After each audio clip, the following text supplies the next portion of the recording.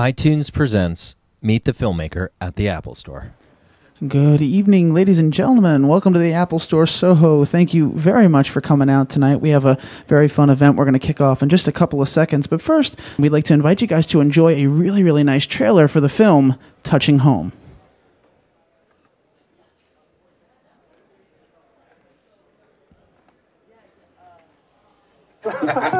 We're all having a good time, right? Sure we are. Right? Yeah. Right? Sure. So shut up!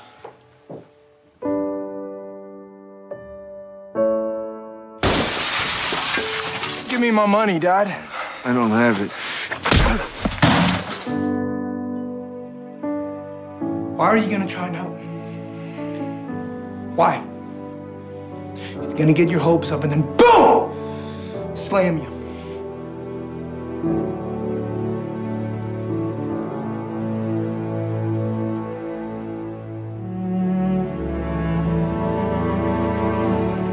She saved my life.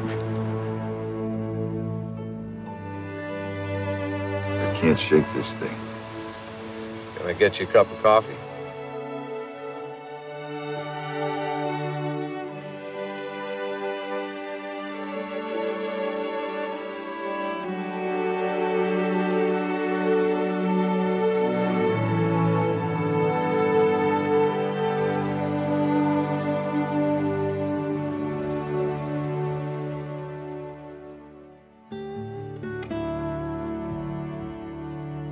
Charlie Winston is based on Noah and Logan's real-life father, who spent the last 15 years of his life homeless, struggled with alcoholism, and died in jail in January of 2006. We wanted to just tell our dad's story. He wasn't somebody that anybody was going to make a movie about, that anybody was going to write about. The most important thing to me was trying to do justice to this man who these two young fellows obviously cared a great deal about, who spent their lives really trying to help him out and never, ever really gave up on him. This isn't home for me. You know, really fortunate, and it's really just a reflection of who Ed is as a person. If he didn't believe in us, then the movie never would have been made. Well, there was something to believe in. And I'm really proud of the movie. You guys did a great job.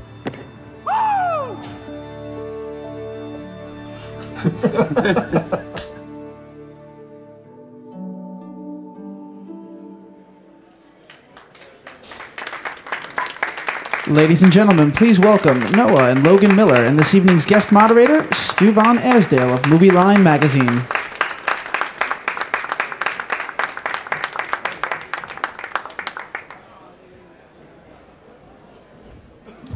Hi, everybody. How you doing? Hello. Thanks for coming. Yes, thank you very much. So I'd like to introduce Noah and Logan. How are you gentlemen doing tonight? Doing great. Just got our first subway ride, and you get a little lost when you walk outside, you know, so we sort of walked around a little bit, but eventually, yeah, we got here. How long are you here for? Till Sunday. Okay, so you're here for the long haul. Yeah. Okay, cool. Now their movie Touching Home opens this Friday, correct? At the Village East, I believe? Yes, Village East. Okay, great. So how are you feeling about this? You've hit New York. After all this time, you've been working on this project. How are you feeling right about now? That's a good question. Yeah, because New York is not. Yeah, because New York is, well, for us, just being from the West Coast, New York was always kind of, I might as well have been in another country, and so it's very interesting. I mean, you know, never been a place where there's this many people, and yeah, and you hear the horn all the time. There's sort of this ambient sound. I think it has. You listen to it in the movies, and then you come here, and it sounds the same way. Honking, just constant noise. People are really nice, so you ask for directions, and they want to get down with help you. you out. Yeah, help you out. At least that's been our experience. And so now, though, I mean, it's one thing to visit New York. We all know that. But then you're opening a movie here. Mm-hmm. What's that like? I mean, what are your last-minute plans for opening in New York? And how are you, I guess, you know, trying to get the word out here? What's your plan? Well, we've heard a lot of, like, how difficult this marketplace is, and, you know, New York's a really tough crowd. And so I guess we got our armor. We brought our, you know, our bulletproof vests and helmets, and so yeah, and I've been practicing a lot of kung fu in the room, so if it gets out of hand, I'm just gonna You guys have kickboxing training, right? Yeah. I read that in the book. Yeah. Okay. That's cool. So you're prepared for that. Well, now I guess we should probably go back a little ways. We saw the trailer, but what is it specifically that you are here promoting? What is Touching Home, and I guess how did you get from where you were to where you're at? Okay, that's a good question. Here's what I'm confused right now about. Am I supposed to be looking at you, or am I supposed to be looking out there? It's all about the audience. Okay, all right. Your audience. All right, that's a great question. So what was it again? Touching Home. Oh, Touching Home. Yeah, so Touching Home's... He forgets things and I remind him. Yeah, true, because we share a brain. I think there's two of you. Yes. Yeah, it sort of happens that way. But story about us and our father. We used to play baseball and work out. We went back home and worked with our father to try to save money to get back to Arizona. This all takes place in Northern California. And our father was homeless and alcoholic. He was homeless for the last 15 years of his life. And he ended up passing away in jail. And we had written Touching Home, and he knew about it, and he had read the screenplay and wanted us to make it. And so we were visiting him in jail shortly before he passed away. And he said, when are you guys going to make our movie? And we used to always tell him, well, we're going to make it soon. And he had no idea how difficult it was to make a movie because he had no background or anything in movies other than he liked to watch them. And he said, who's going to play me? He's got to be good looking. And we're like, Ed Harris. We'll get Ed Harris to play you. And but it was just it was like a jailhouse dream. It was just something that you're just kind of trying to make light of a really crummy situation. Yeah, because when you're visiting your dad in jail, you're not talking about, hey, what's it like in there? You're talking about everything else but that. So then he passed away, and we just made a vow that we were gonna make our movie, and so we did. That's a pretty honest portrayal of your family's life, too. I mean, I can't pretend to know exactly what happened, what's authentic, what's not, but it's still a pretty honest depiction of, it seems honest, of assessment of, like, your relationship with your father. I guess, how honest did you want to be? I mean, how much of this was just kind of confronting what happened? Well, I think we tried to be as honest as we could, given sort of the limitations of making a movie, and especially... if there was a location that we couldn't use where a scene took place in real life, then what was most important for us was just capture the emotional truth of things. And it was, we didn't have the best relationship with our father, and so we also though tried to show a man that had a lot of serious issues, and which had a lot of good qualities, but. We just tried to kind of show, I guess, as honest as we could without sort of glorifying things, So you guys play baseball. Now you have to understand the background here is that these guys, for all intents and purposes, in Hollywood. I mean, you saw the trailer, but for all intents and purposes, 4 years ago, these guys, for lack of a better word, you guys were nobodies, right? I mean, you guys had nothing. You had developed some scripts. You knew some producers. So, but you got a grant. Yeah. Right? And then talk about the grant. How'd you get the grant? And how do you kind of get the ball rolling with this? Okay, so once our father passed away, we decided to make our movie. We figured we'd get a camera from Circuit City, shoot for 13 days, return on the 14th. We just needed to do something positive. We're in such a low place. But we didn't know where to start and how to produce a movie. So we went down to the bookstore and bought some books on production, just started taking notes, and there was a conversation with a woman from Kodak in there, and the book was called The Guerrilla Filmmaker's Handbook. Yeah, anyone out big there? Big old phone book type. And so we called Lorette Bale at Kodak, and she pitched on our movie, and we didn't know what we were doing, and she said, wow, it sounds like you guys have a lot of passion, and we said, oh, well, thanks. She said, why don't you give a guy out of Panavision, Rick Halpern, a call. He runs a Panavision New Filmmaker program. We called Rick. Rick answered his phone that day, and his 3:00 appointment had just canceled. So we drove out to Panavision and pitched him for half an hour, and we thought it was going terribly. He's Rick. He was very. He didn't say much. He was very kind of. He just sat down in his chair because he gets pitched all day long. And Tell me about your movie. Yeah, and so we pitched him, and he stopped us about a half an hour into it and said, sounds like you guys haven't had many breaks, and I'm going to give you one. So Panavision's going to back you 100%. So we took the cameras down to Tucson because everyone was telling us we couldn't direct it because we never shot anything before. We never even shot a short. I mean, we had nothing. And went down there, Colorado Rockies. Logan's old roommate with the Blue Jays had just signed with the Rockies, and so they threw him in a uniform for 3 days, and I just followed him around with the camera. And then we cut together a 2-minute trailer, and And then, from there, it's kind of mind blowing. The story, this is the book, by the way. Either you're in or you're in the way, and there are copies over there. You can get it tonight. And these guys will sign it. It's a must read. I think we'll get to this in a second, but the story is told in great detail in here, including the Panavision story. But once you guys go down there and you start shooting, it wasn't easy. I mean, these guys think you're from Hollywood, essentially, right? Oh yeah. So the guys weren't. The baseball players weren't too happy with. So my roommate had just signed with the Rockies, and then he introduced us to guy PJ Carey, who runs the sort of spring training, and so when I went out there in uniform and we had a camera out there, they thought that I was just some actor. They didn't know that Bro had played, right? And so they were kind of they were giving me a really hard time. Guys were talking smack, and everyone was stretching, and Bro was just so pissed off. He just kind of. Kept because I felt about this big. You got this whole team of guys. There's like 100 guys out there in spring training. And they're all giving me a hard time, and he kept going. Bro was like, "Man, I can't wait till I play catch. I can't wait till." Yeah, because in my head, because I played baseball professionally in the minor leagues, and I knew once I was able to get past stretching and start throwing, that they'd stop talking shit.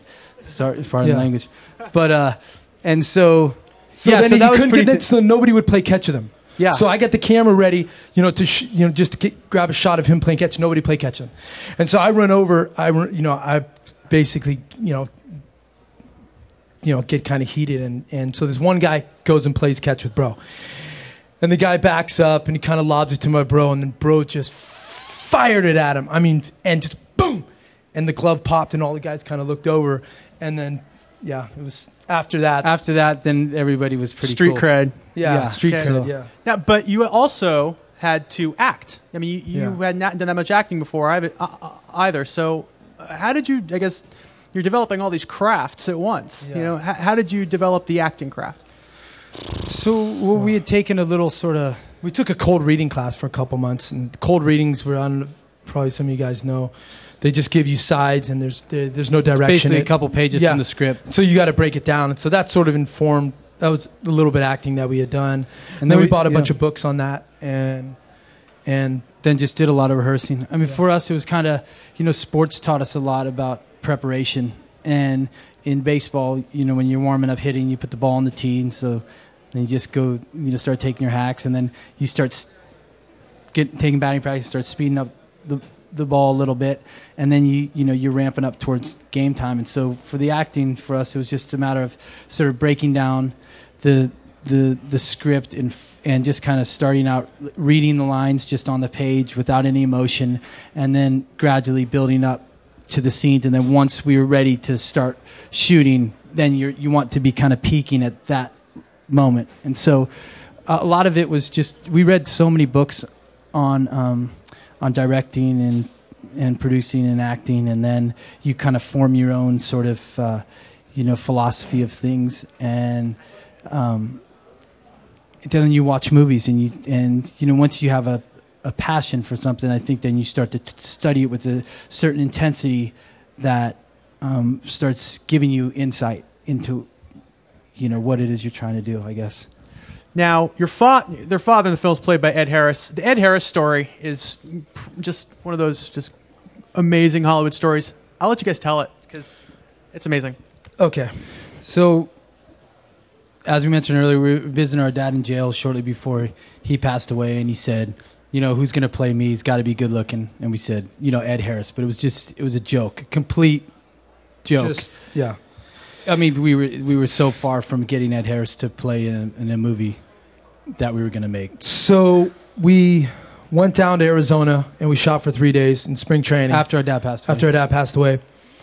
And then we're from just north of San Francisco. We read in the San Francisco Chronicle 2 weeks later that Ed Harris was going to be coming to the San Francisco International Film Festival. And so we said, okay, he's our guy. We're going to go talk to him. And we had cut together this little 2-minute trailer from all that footage in Arizona. It was just an atmospheric, really. There was no dialogue. It was just a bunch of sort of dreamy baseball images to, I don't know if you're familiar with Nick Drake.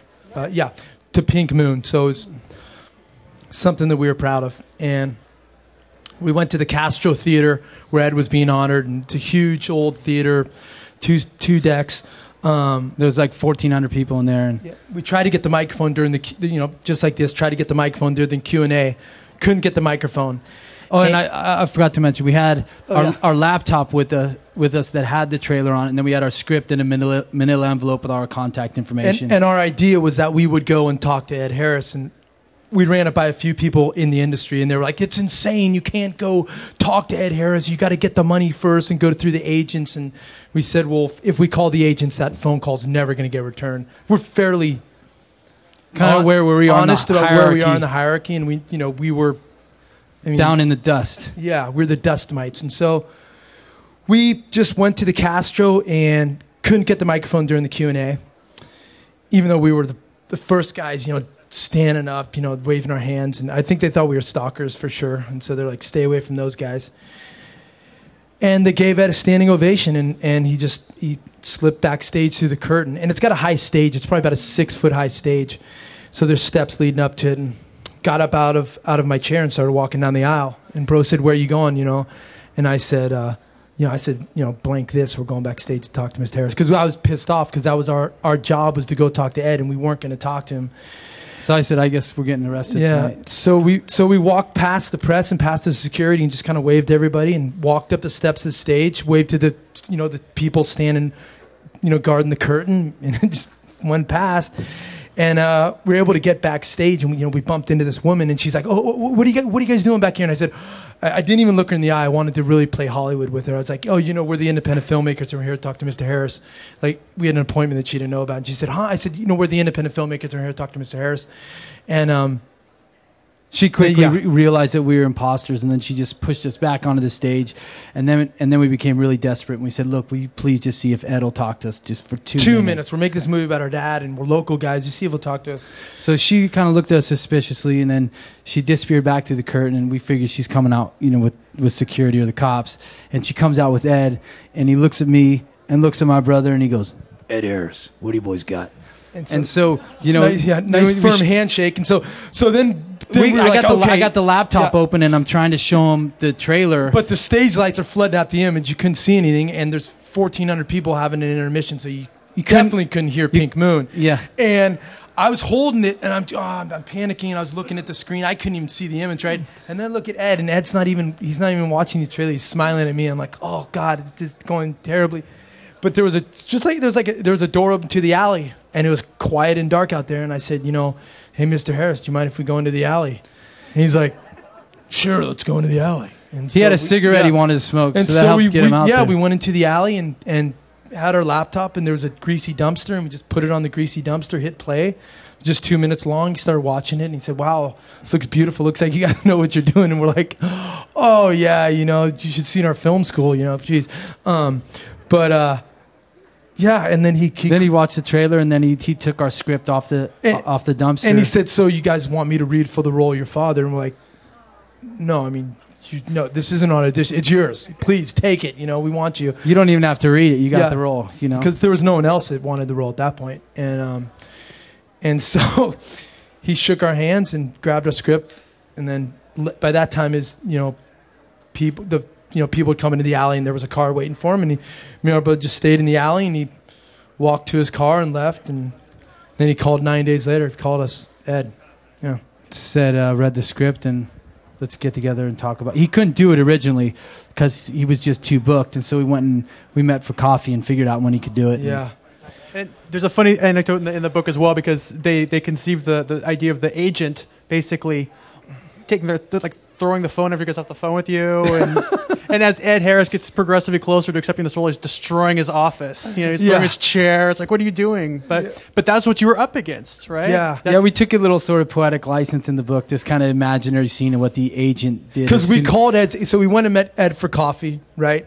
And about an hour into, he couldn't. He had no time in his schedule. He's like, "Guys, I'm not trying to fudge my way out of this." He said, "I'm doing this. I'm doing this. I'm helping out Ben Affleck with his first movie he's doing, and then I got this thing in New York. I'm doing this one man show thing, and then it's the holidays, and I want to be with my family." And we said, "Well, there's gotta be Thanksgiving, and then there's Christmas, and in between there, but we didn't want to shoot.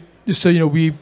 From Northern California, once the rain sets in, so we did not want to shoot in December, but we figured it might be our only chance to get Ed. So he said, look, if you guys push all the way till then, I can give you 2 weeks. And we said, okay, boom, we're doing it. And then he said, so do we got a deal? And we're like, no, Ed, we're supposed to ask you if we have a deal. And then he goes, well, do we? And we're like, yeah, of course we got a deal. And then he goes, let's shake on it. And so yeah, he just stuck his eye. Then he said, okay, now all you got to do is call my this is where the agent comes in. Because Ed didn't know we didn't have any money. But we got to get to the agent. That was the question. Oh, right, sorry. So he said, all you got to do is call my agent and schedule it. So we thought his agent would be all excited. No. Not like we were so excited. We called, we just had coffee with Ed, and he's going to do our movie. And it was so cold. It was just like, yeah.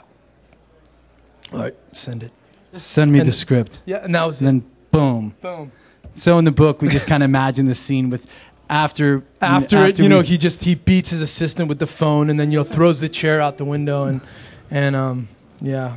And that's so, kind of how he. But Ed wasn't the end. I mean, you guys got Brad Dourif. You guys got Robert Forster. I mean, you had an Academy-nominated cast working with you. And so, and Brad actually came first. Is that correct? Yes. Okay. So a few minutes before, an hour before. So as we're walking down Market Street, if anyone's familiar with San Francisco, Market Street, you got to walk down Market to get to Castro, at least where we were coming from. And as we were walking down Market to go meet Ed, or what would be our meeting with Ed, Brad's agent called and said, hey, Brad really likes the script, and he would, he'd like to be a part of it, if we can work things out.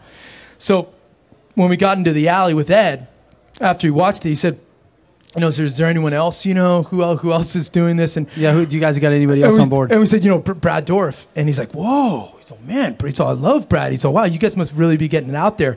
And Brad was the only guy we sent the script to, and so just a really lucky coincidence. And we'd actually got the script to Brad because our first AD, this woman named Connie, when we were shooting down in Tucson, it was just a 7-person crew when we went down to Tucson, because we couldn't we were just funding on our credit cards, and Connie said, I think I don't know who you're thinking about for the role of your uncle, but I think I have Brad Dourif's number from a location agreement we had shot on his property. Like 10 years ago. Wow. And so she was able to dig it up from her files, and so we called his house, and he answered. We said, is this, Brad? And he's like, yeah. So we pitched him, and he's like, we'll send it to my agent. So, yeah. Same thing out with Robert Forster. Another thing the book reveals is the relationship you had with your crew. And these are all cast of characters as well. Guys like Little and Big Angry. I say, what was your relationship actually? How did you develop a relationship as filmmakers as well as directors?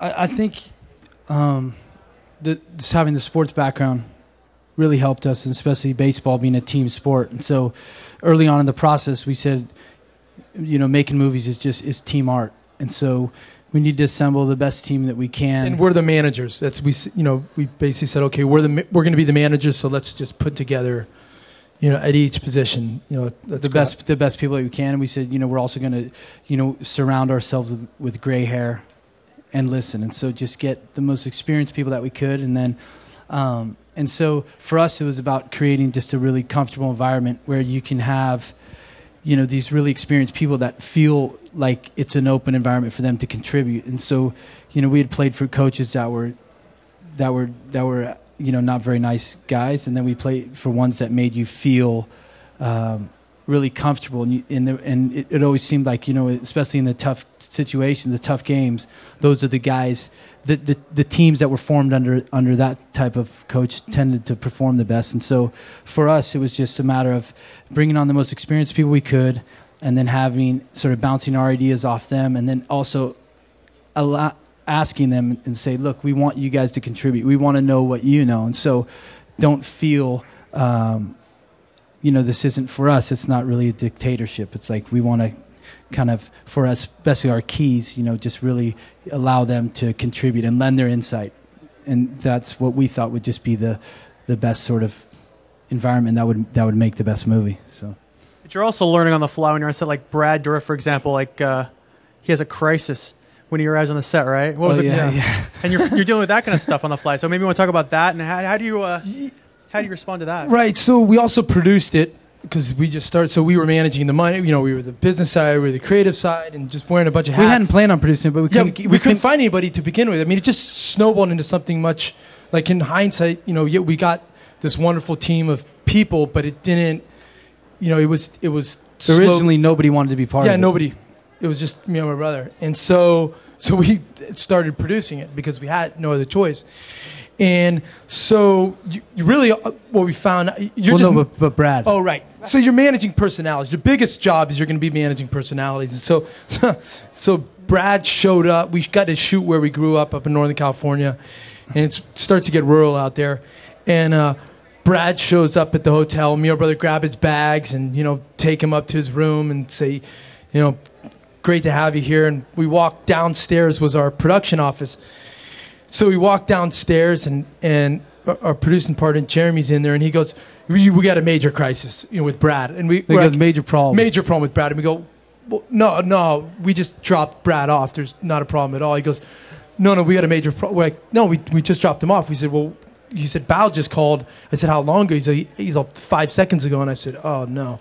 And Bao was our buddy that was in the room with him bringing his other bags out. Yeah, and so me and my brother ran back upstairs, and Brad's by the television. And we go, Brad, what's going on? He goes, guys, we have a major problem. We have a major problem. And I'm thinking, and he didn't have a signed contract by that point. And so we were going, oh, geez, it's done. You know, we're shooting in tomorrow and something. Brad's unhappy and he's going home. And he goes, we're like, well, you know, or someone died. We figured someone died in his family. He goes, we're like, what kind of problem? He's like, we have a major problem. And I'm like, oh, like, Brad, what's going on? And he walks over to the TV and he goes, he starts tapping. He starts tapping. He goes, see this? I'm like, yeah. He goes, it's not a high def TV. No, he goes, it's not HD. Oh, sorry, it's not HD. Sorry, it's not HD. And then we kind of look at him and goes, high definition. Yeah, and we're like, yeah, no, we have those up here. Yeah, we've heard of that. And then he goes, I don't play my Xbox 360 on anything but high def. And we go, all right, cool.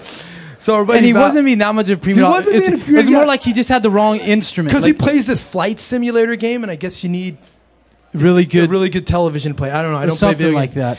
And so our buddy Bao, he goes, there's a Target right down the street, and Bao's like, you know, Target's a 14-day return policy. Brad was only shooting for 12 days. So he goes, I'll go down to Target, I'll get, you know, an HD television, and I'll bring it back. So we went and got it and mounted it on the wall, and Brad was all excited, and, you know, it was just... And so after that, it was great. We had averted disaster. Yeah, with that. So it's a quintessentially great filmmaking story. I want to open up to the audience. Anybody have any questions for Noah and Logan? Come on, don't be shy. Yes, sir. Wait, excuse me. 1 second. We have a microphone for you, so you can. We're podcasting this, so you know. I won't yell then. You guys, nice meeting you on the street, by the way. Yeah, nice. Yeah. That's my dad. I was just telling you about him. How's it going? You guys mentioned that you produced it yourselves. Where'd you get the money? Okay, that's a good question. So the first stuff that we shot, we had accumulated about 17 credit cards, and we went down to Arizona, and so we put together that little 2-minute trailer to demonstrate that we could direct the movie. So that was the first part of shooting, was on our credit cards. Then we once we got sort of our cast and crew on board, we knew we had to raise a substantial amount of money. So we printed up a bunch of business plans. Just started handing them out to anybody, right? Because we didn't know anyone directly that could underwrite that type of investment. Because we were looking to raise right around $2 million, which might sound like a lot, but in making a movie, it's just nothing. Just goes. It goes in the mulcher. But so we printed up these business plans, and one went to a guy named Pete Detterding, who was from Sacramento. Went from Pete to his buddy Curtis Rapton. And then Curtis was golfing with a guy named Brian Vale, and he said, hey, you know, I got this business plan from these guys. They're making a movie with Ed Harris. And so we then received an email from Brian Vale that was in our junk. So we didn't know we'd received the email. I went to our junk one day, and I just started after we were just a few weeks out from shooting, and we had no money, and we were signing contracts, and we were about to have to call it off. Yeah, and our attorney was calling us every day saying, you guys are going to get sued. You know, you're signing contracts that you can't pay, and we would just come back with, well, you can't take nothing from nothing, you know. And so so I went to erase all our junk, and you know, in between the, you know, how to be a bigger, better man, you know, or you've inherited, you know, $15 million from your cousin in Nigeria. There was, you know, subject. Everyone gets this, I'm sure. Maybe it's only a West Coast thing. I don't know. But it said, "Are you still looking for money?" That was it. And I said, "Yes, ellipses." And then guy Brian called us the next day and sort of introduced himself, and then we went up and negotiated. But he wasn't going to fund it until we had a signed contract from Ed. But we couldn't get a signed contract from Ed because Ed's people, we couldn't let them know that we didn't have the money, because if they knew that we didn't have the money, then they would have been like, "Ed, these guys have been blowing smoke. They don't have the money." So, what did we do? Well, Ed fired us an email. Like, for a week, we were at the stalemate with Brian. He said, we said Ed shook on the deal, and he's like, guys, this isn't 1850. A handshake don't mean shit, And Ed fired us an email, just a random email saying, "Hey guys, how you doing? I can't wait to come up and shoot with you guys." So we printed up that email and took it up to Brian and said, "Look, Ed's doing this movie, and a contract's only good as the person's word behind it." And he gave in and gave us the money, and so we just went and made it. Yeah. So. Yes, right here. I'm wondering how you handled the technical aspects of just shooting. Did you learn all that from scratch? And do it yourself? Oh yeah, you have to learn. It's on the job training. But there's stuff we didn't. I don't need to. We didn't need to know how to load the film into the camera. We didn't need to know how to process it. We didn't. We don't need to know the difference between a C-stand and a sandbag. Yeah, or how to read a light meter. There's people that are expert at those specific jobs. But we knew what we want. We had the vision in our head, and we knew what we wanted. And yes, so you get together with your cinema. So we had a digital camera, and we shot where we're from. So me and my brother would just go out and we'd shoot the whole scene, and then we would write on our computer, just sort of detailed shot list, establishing shot, medium, close up, and just write, the entire sequence out. Plus we had it, digitally, and so when our cinematographer would come up for the the tech scout with lighting, sound, and grip, they could see the plan, and so we never really had. We just you can't learn everything, and so you just kind of gotta allow all those other people that are working on the movie to do their job. And so it was daunting at first because we didn't know any of a lot of the technical vocabulary we were ignorant to it, but at the same time, we knew that there were people, and it's very compartmentalized when you make a movie, and so they're going to know those sort of the specialized vocabulary of their kind of subgroup or whatever. And it was for us was just more important that we understood the broad sort of vision of things, and to be able to articulate what you want, and then let them go and do their job. So we have one over here. Okay. Hi. What kind of careers did you start from, or did you ever make a film before, or in college or high school or anything like that? No, our academic careers was pretty pathetic. We both went to college and scholarships, flunked out. He was fortunate enough to get drafted. I just didn't understand the opportunity. I had never thought about going to college when I was growing up. Didn't even cross my mind. Nobody in our family had ever been to college, so it wasn't like academics were really stressed. And so for us, we always liked being out fishing and in the woods and stuff. And so or playing baseball. But we always did manual labor jobs growing up. We would tear off roofs, and as like 10-year-olds, we would tear off a roof with our dad, bundle up the shingles, and then go sell them at stores. We would. But we read, once baseball. So baseball ended. We were living in Tucson. We were working at a car wash, drying off cars. Yeah, in Tucson. It's pretty low, making minimum wage. Pretty low place. And there was a buddy of ours was living out in Hollywood, and he said, "Look, why don't you guys come and crash on my floor and figure out what you want to do with your lives?" And so, because I-10, I-5, anyone knows they intersect in Los Angeles. In order to get to Northern California, we had to go through Los Angeles. So when we got out there, we had to figure out what we were going to do, and we'd always loved movies, but we'd never thought about the mechanics behind actually the making of a movie. And so Noah said, why don't we find somebody to write this story about us and Dad? And then about 5 minutes later, he said, "Well, why don't we just do it?" And I kind of rolled my eyes because I said, "That's never going to happen." And then then we bought a book on how to write screenplays, and the book and then made we sense. read it, but you know, that was the beginning, and then we said, okay, if we're gonna take this writing thing seriously, then we have to apply the same type of work ethic that we did to baseball, which is you wake up every day and you work at your craft and you develop a plan to, you know, at that time it was how are we going to get to the big leagues. And so you have a regimen, a physical regimen. You have a regimen where you're studying, you know, the games. And so for us, we read probably 1,000 books over the next six years, maybe more than that, and then wrote every day. And we said we're not going to get jobs that take away from our writing and our education. We're going to have these crummy jobs and work just enough to pay the bills, and we're going to educate ourselves on this new endeavor. And that's what we did. Growing up, it wasn't like we were, you know, used to live in. You know, our dad was. It was homeless you know, so it's not like. So for us, it was easy to live off nothing. You so know? Yeah, we just read and wrote and then watched movies and then just educated ourselves. There's a question right here in the front. You guys talk a lot about like your relationship with your dad and everything. How does your mom play into this? Okay, that's a great question. If you don't mind my asking. Oh no, that's fine. No, we made a movie about us, so I mean, any question's pretty much open, you know. We have a wonderful mother. We talk about her in the book a little bit. She's not in the movie, and that's you know, it's about a 9 to 12 month snapshot. The movie takes place, and we weren't spending really any time with our mother. We were just spending our time working with our dad and trying to save our money. And we had her in an early draft, and the story kept getting kind of too scattered. We weren't able to tie all the sort of narrative threads together in everybody's story.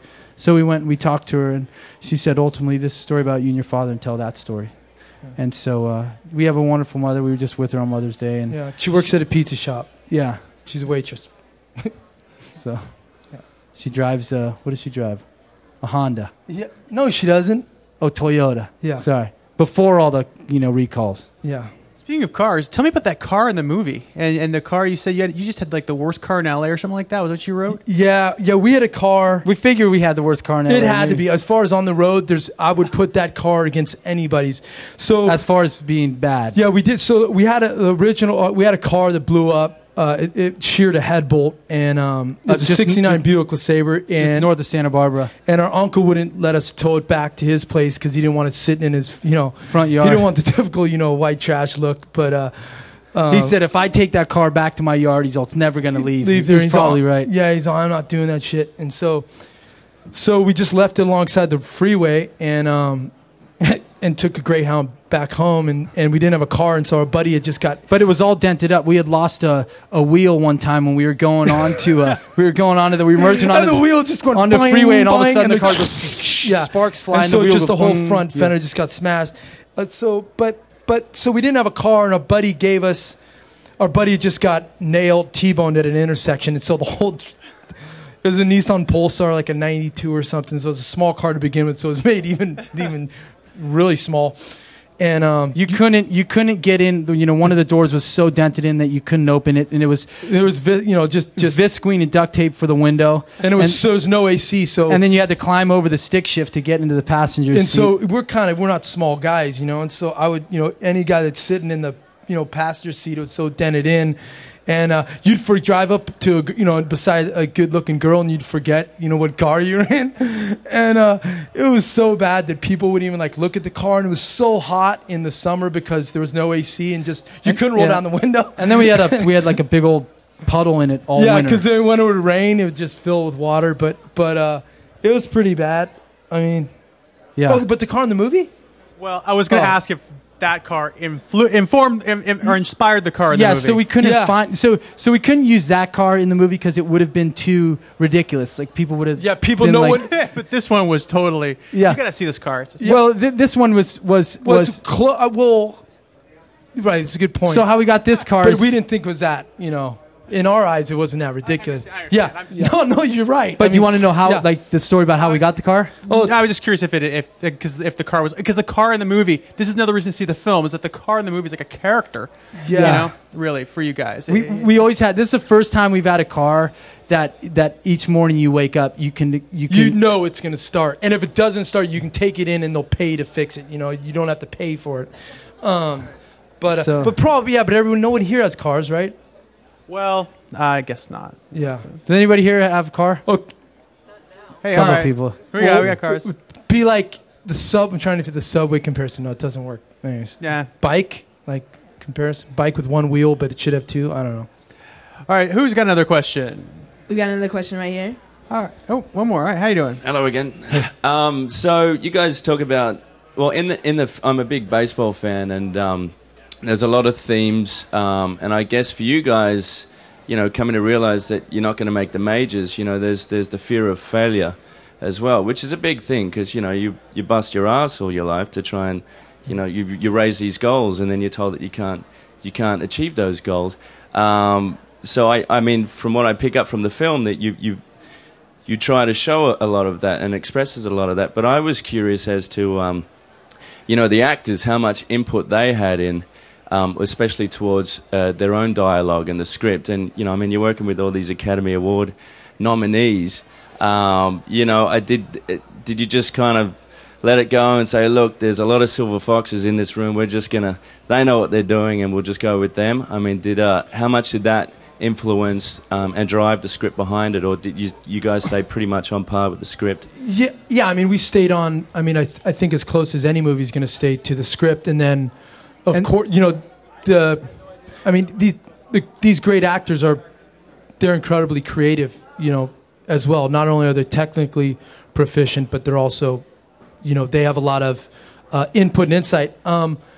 I think we would go. So when we read through the script with all the actors, we would say, is there anything that you feel uncomfortable with? Is there anything that any lines that doesn't feel conversational to you? Because it's a very conversational. I mean, it's not a group of intellectuals. This is a very is a working class. Everybody in it is working class, and so for us, we would just talk to Ed or talk to Brad, and usually what we would do is we would do, a take with it pretty close to script, but because it is colloquial style, you want people to add in and become comfortable with it. And so if there was a line that we thought like absolutely had to be said, then we would do a take with that. And then we would also do, maybe for the third take or something, we would just say, look, let's have fun with it, jazz it up, do what you want. And then a lot of times, we'd be talking with Ed or Robert and Ed, especially Ed, he might be doing, once Ed would come on set, he wouldn't break character. So as soon as he would walk out of his trailer, if he was drunk that day, playing our dad, then he was drunk. And so he would be doing these little things, like he might be having a conversation with himself or cracking a joke. And if it was brilliant, we were like, oh, Ed, hey, next take, do that, man. That's great. We love it. Or say that, in between this piece of dialogue, or, say that to cap it. But for us, there wasn't like a lot of like pride of ownership and ego involved. It was as far as what was on the But we page. shot the script. I mean, we shot the script, and so it wasn't. But it wasn't. But it was like we wanted everybody to contribute too. Yeah, and at the same time, you have to also be able to say, "Hey, I think that's a great idea, but we're going to do this first." I mean, because ultimately, as the director,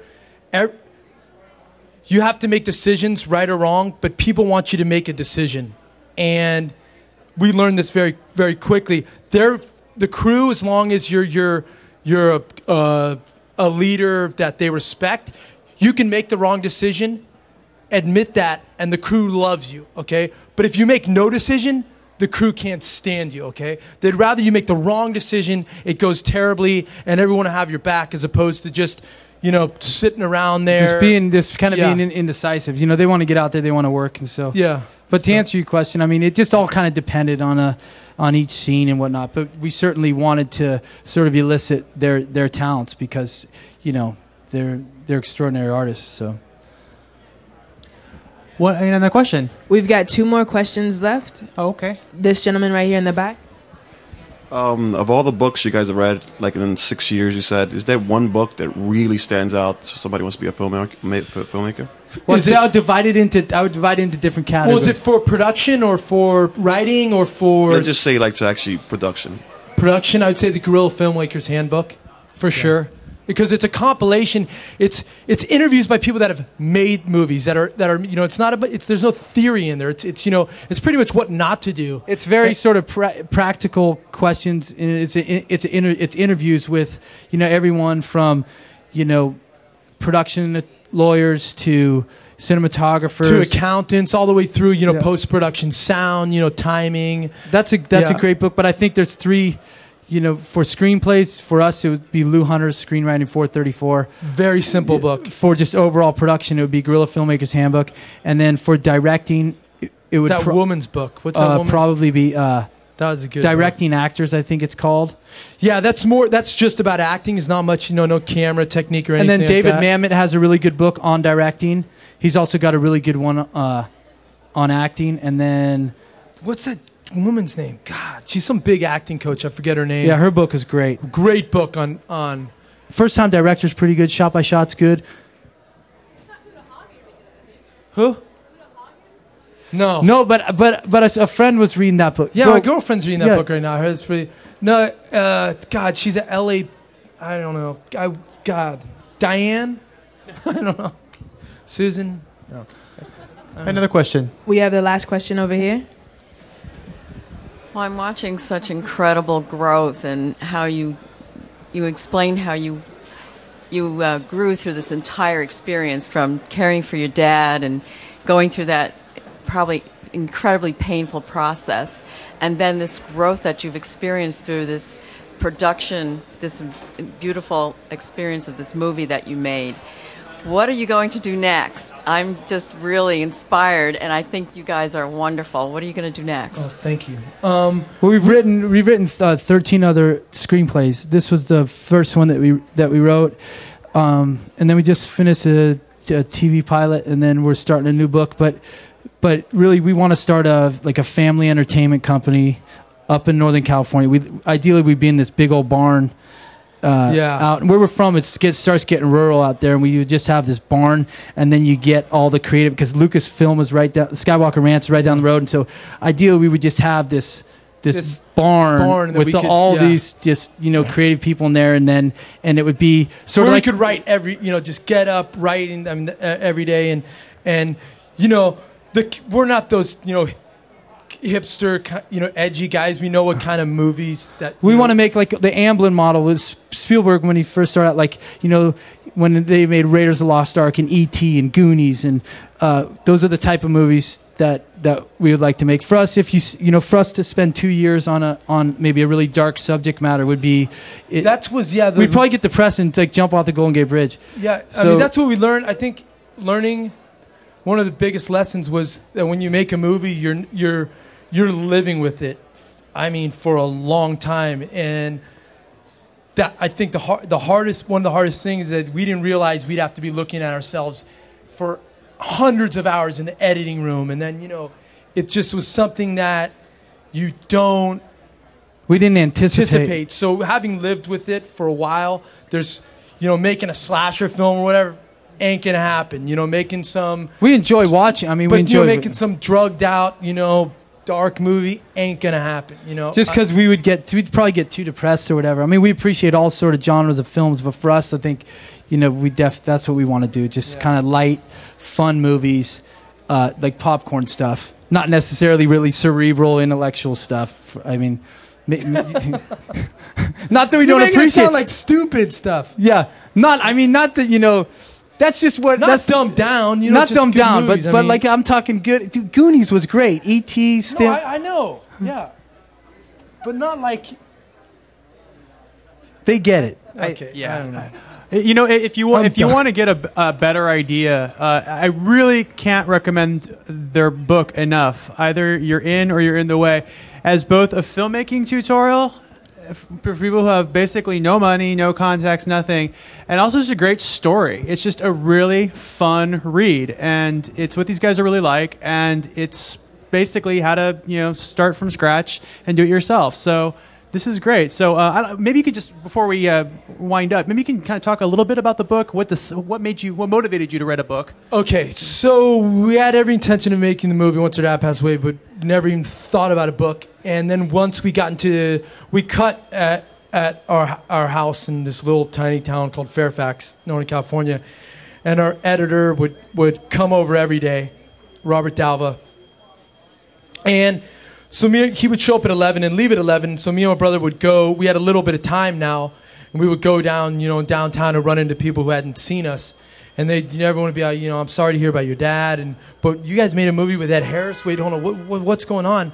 And so we would just tell our story, starting with our dad passing away in jail to, ambushing Ed Harris in the alley to raising the money. And people would just say, wow, man, that should be your next movie. And then we would be like, well, we just got to finish this one first. We don't even know if we can finish this movie. And then they were like, well, you should write a book. So we kept hearing it, and because you're living your life, you don't think your life's anything special. But this guy, he loves to overcommit us, and so he said, if we start writing at 5:30, because we get up early. We get up pretty early. He said, look, if we start writing at 5:30, by the time Robert shows up at 10:30, 11, we'll have good 5 hours in. He said, about 3 months we'll have a first draft. And so I said, man, we just don't have time to do that. We got to just focus on finishing the movie. And so I just kept finally, so he writes freehand and I type, because when we first started writing, we didn't have a computer. And so I just started writing. So we'd get up in the morning and I would just, in my little bind, and then I felt really bad about not, because helping him. And it probably was like an hour. I probably started So then we started. So then we started writing it, and then we had a draft ready in about 3 months, and we were still cutting the film. And a good friend of ours, she's a national best-selling author, and we gave her the manuscript, and we said her name is Tess, and we said, look, Tess, we don't know if it's any good, but here, if read it, and if you don't want to, if you can't get past the first page, our friendship is still intact. Yeah. And so we gave it to her, I think, on like a Friday, and then she, on Sunday, I think she called us and said, I really like this. Can I send it to my agent in New York? And we'd never been to New York. And so we're like, yeah, sure, send it to New York, because that was a place that's far, far away. And so we sent it to her agent. No, she sent it, yeah. Oh, sorry, she sent to her agent. And then like 2 days later, it was a New York number. And we were like, oh, man, it's a rejection, right? That quick, it's been rejected. And the agent read it, and she said, wow, I really like this. Can I send it out to publishers? And so we said, yeah, sure, send it out. Because we were trying to finish the movie, it was not a big focus of ours. And then it got bought. Yeah. Unbelievable. There are books over yonder, so please have a look. Introduce yourself. Thank you so much for coming. Touching Home opens Friday at the Village East. I'm Stu Van Airza with MovieLine.com. Please check out that website. And thanks again for coming. Really appreciate it. Thank you. Thanks for coming. Guys, keep it going for Noah and Logan Miller. Again, everybody who's attending today gets a copy of the book, so do not leave without your copy of the book. And Noah and Logan, you guys going to sign them for them? Yes. Sure. They're going to sign them for you guys, so go ahead, make sure you get your copy, get it signed. We have plenty for everyone. Guys, thank you so much for coming, and have a wonderful evening and wonderful weekend. Thank you.